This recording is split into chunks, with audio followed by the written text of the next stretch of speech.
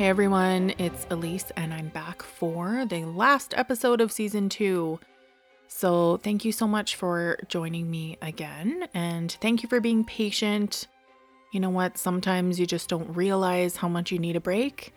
So it was really nice just to relax and spend time with family, virtually. So I decided that I really would love to revisit some of the places and the stories that I've talked about. I'm hoping to do another one in season 3, especially because a lot of the places that we've talked about have either been shut down or are running at a very limited capacity. So that makes it really tough to get an update, especially for the ones that I talked about this season, as really they haven't had the opportunity to have more experiences yet. So that's why I'm hoping as more of them open back up or have more hours, hopefully this year, that we'll get some more updates coming in. That being said, I did get some great updates, especially from our first and second episodes in season 1.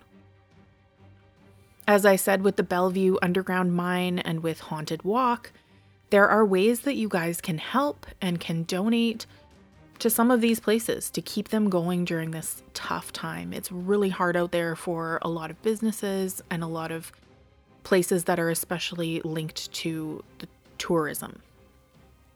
So if you're able to, if you have the means, I highly encourage you to donate or find some way, order from their gift shop or anything like that, so that we don't lose these places permanently. I'm already working on season 3 and, as always, accepting listener suggestions and stories, so please don't hesitate to reach out to me at realscarypodcast@gmail.com, through Facebook or Instagram at realscarypodcast, or also through my website at realscarypodcast.ca. So without further ado, let's get into this episode.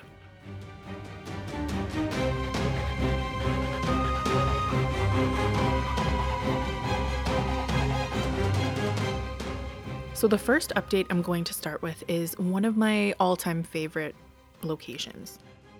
This is from season 1, episode 5, Haunted Homes Part 2. This is Point Ellis House of Victoria, BC. So I did hear back from the home's visitor services coordinator, Janine.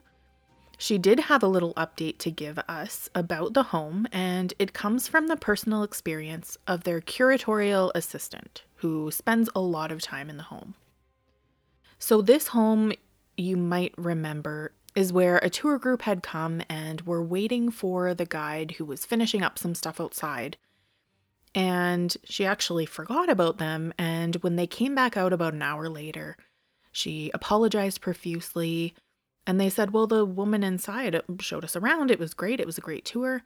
And they described her as the daughter of the original family that lived at Point Ellis House many, many years ago, who had passed away. So I hope that jogs your memory. So in this location, there are many light-sensitive artifacts. So when not working in a room, the lights will be turned off. When this employee is finished for the day, she always makes sure to turn off the lights in the house before locking up. Frequently, upon her return the following day, one of the lamps in the drawing room is always on. It's the same one every single time. They have, of course, been trying to find a reasonable explanation for why this would be occurring, but have yet to come up with one. The lamp is behind a lounging couch, and the only theory they've come up with is that one of the spirits maybe needs a light for reading at night. I like that theory. She also sent along a couple of photos of the room and the lamp in question. There are also some other updates about programming and events that they've been able to do during this pandemic. So if you'd like to read about those and, of course, see those pictures, please check out the blog at realscarypodcast.ca. And thank you so much to Janine and the staff at Point Ellis House. The next update comes all the way from season 1, episode 2, Fernie, BC. So they have been able to continue their tours this year, with some new restrictions, and the tour's been a little bit shorter due to some renovations happening in one of the locations.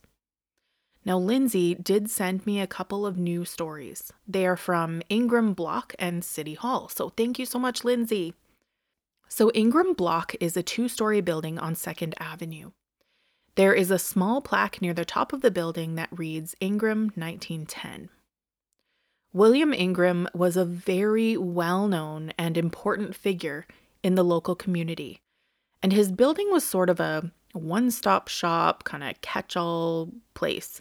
It had a barbershop, pool room, bowling alley, lunch counter, cigar store, and also held boxing and wrestling matches on the top floor. There are even some rumors that the basement had a tunnel leading to the nearby brothel. Ingram was very well liked in the community and known by everyone in town. Every night when he would lock up his business at 7 p.m., he would walk home the same way down Victoria Avenue. On November 21st, 1939, someone was lurking. He was about a block away from his house when someone came upon him and hit him about the head with an iron pipe. This fractured his skull. Now his attackers fled, and surprisingly, Ingram didn't fall to the ground, but managed to stagger home. He would ultimately die in hospital 5 days later. 3 local young men were arrested. 2 were acquitted, but there was a trial for the 3rd. While in the cells in the courthouse basement, he attempted suicide but was saved with a massive blood transfusion. He was eventually sentenced to death, but at an appeal, he would be acquitted as well. So in the end, no one was held accountable for Ingram's murder. Now, in more present times, apparently a local artist had a studio on the top floor. He installed a convex mirror at the top of the stairs so he could see people coming and going. One afternoon when he came in, he locked the door and was getting ready to paint. He heard the sound of a key in the door at the bottom of the stairs, and then the door that he knew was locked opened and then slammed shut. He then heard slow and heavy footfalls coming up the stairs. So he looked into the convex mirror, expecting to see someone coming, but no one was there. So that's pretty spooky. There were some other businesses and offices in this building, and in a music store, employees would report strange, shadowy shapes and the thick smell of cigar smoke. It would be really interesting to know if that music store was obviously in the part that had a cigar store. The next place that Lindsay told me about is City Hall. In the council chambers, employees and cleaning staff have seen the figure of a woman in a long black skirt coming out of the chambers. She is also described as having a white blouse and hair done up in a turn-of-the-century style. I love the accounts that give so much detail like this because I feel like you can picture this woman. One employee recalls that they were in the building one night at about 7 p.m.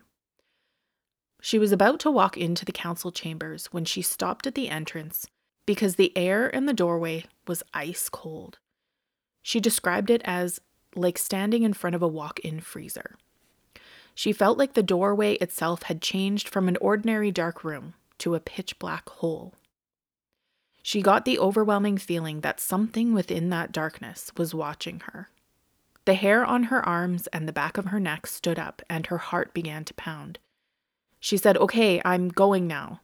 And she backed down the hallway like you would from a dangerous animal. She didn't turn her back to the doorway until she was well around the corner. Now, cleaning staff is usually cleaning in the early evening, but sometimes the council meetings can go late, and they might not start cleaning until 10 to 10:30. They have reported furniture and objects moving on their own. One cleaner who was in the building for years said that when she would clean the meeting room, she would move all the chairs to clean underneath the table. Sometimes she would have to leave the room to go get something or to use the restroom, and when she would come back, all of the chairs would be moved back under the table. Many cleaners refused to work alone, and many actually ended up just quitting rather than risking the night cleaning shift. Now at City Hall, these strange noises and occurrences didn't just happen during the evening. There's a great story from an IT support tech who was working in the server room located under the stairs. He worked for a few moments and then came out and asked the receptionist, "Who is running up and down the stairs?" She said, "No one. Everyone's in their offices." She hadn't seen anyone go up or down the stairs. The technician went back to work and about 30 minutes later came out again. He told her there was definitely someone going up and down the stairs. The footsteps were loud and going up and down the stairs in a hurry, like someone was running from basement to first floor and back again. Interestingly to note, this is the courthouse currently, but at the turn of the century, this was the Crow's Nest Coal Company offices. During the Fernie fire, which I did talk about in the original Fernie episode, this building was a place of refuge for approximately 500 men, women, and children, as it was thought that it would be safe because of its concrete construction and position in the middle of the block. Now, this sadly wasn't completely true, as the buildings around it were on fire, and the wind was actually blowing flaming shingles from other buildings onto this roof. So volunteers were up on the roof with buckets of water, ready to put out any sparks that might land and ignite. The most efficient way was to have a bucket line going up to the roof. So some think that those footsteps could be the sounds of those volunteers forever ferrying buckets of water to the roof as fast as they could go. So those are some great additions to the Fernie locations. So thank you so much to Lindsay from the Fernie Museum and the whole team that put on these amazing ghost tours there. I can't stress enough how beautiful this town is in any weather condition, really.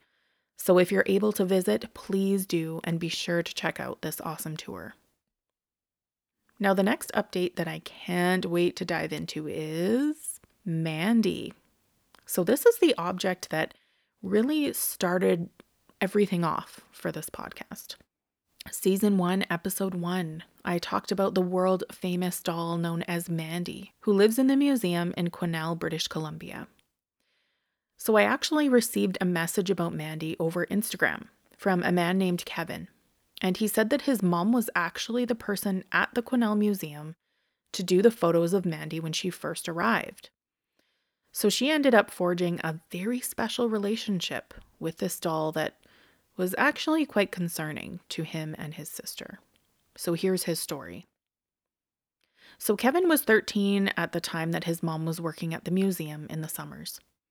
A woman showed up and handed the doll over to the museum saying she didn't want her, that she could hear children's footsteps and crying. Kevin did note that he had never heard the story of the window that I told in the Mandy episode.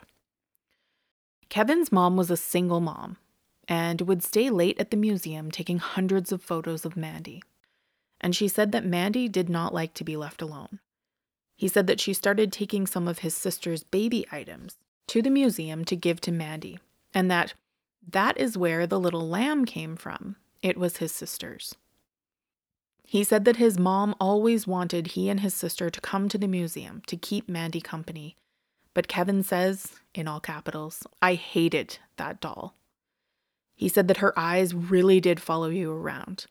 It was hard for him because he was just a kid, so he couldn't do too much about it. But when the summer season was coming to an end, his mom wanted to bring Mandy home for the winter.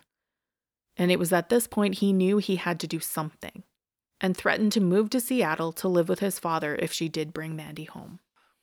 He said that she ultimately did not bring her home, and things appeared to go back to normal for a while. Kevin said that it was like she was possessed around Mandy, and his mother was never fully the same. Now, Kevin did end up moving to Seattle and came back to visit in 2016. He and his wife went to the museum after he had told her of Mandy, and he said that the same feelings he experienced over 25 years ago came flooding back as soon as he saw her. So thank you so much for that update, Kevin. That's so interesting. And I don't blame you. I wouldn't have wanted Mandy to stay at my house either. So now we have another piece to the Mandy story as well, and that is where the lamb stuffy came from. Now, the updates on Mandy are not over. I had the pleasure of connecting with Mike, who is a member of a group called Paranormal Road Trippers.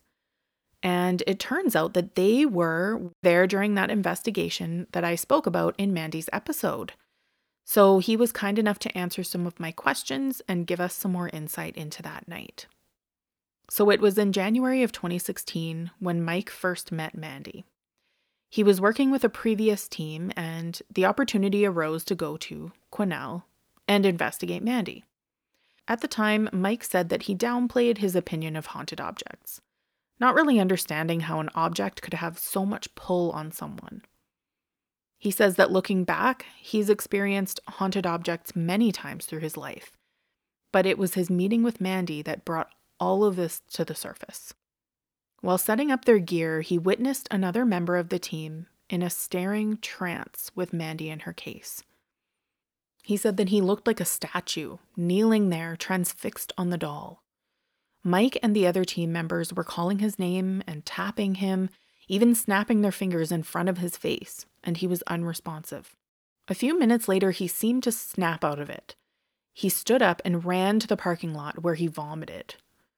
He didn't realize what had happened. Now Mike, being young and smug, his words not mine, went in and asked Mandy to show herself to him or prove that she was there. So right before they began filming, he told his team he was just going to go outside for fresh air and a snack. The next thing that Mike recalls is being shook awake by the team's psychic, and he was standing next to the highway. He was witnessed as walking in a trance-like state toward the highway. Now, they had to intervene before he got there. Mike says he doesn't remember any of this, and there was even a bite out of his snack that he doesn't remember eating. He says that this is the most messed up experience of his paranormal career, and at that moment he gained a ton of respect for these objects and the power they can possess. So thankfully there were other people there who saw him. That's really scary. Mike didn't have any other experiences with anything else in the museum. We also spoke about a World War II uniform and a baby walker. Mike says that one of the other team members saw what appeared to be the spirit of a soldier in the World War exhibit. So I'm going to leave my talk with Mike of other haunted places for a future episode because this group is awesome and has many, many stories. So the Paranormal Road Trippers are a team that take their investigations on the road to unknown haunts and abandoned towns, historic sites, abandoned mines, and forgotten graveyards. They also like to acquire and investigate haunted objects, and they work with a haunted museum in Seattle called Spooked in Seattle. So I'm definitely going to want to know much more about this. It sounds really, really interesting. So in the meantime, if you want to check out the Paranormal Road Trippers, please follow them on Facebook, Instagram, and check out their YouTube channel as well.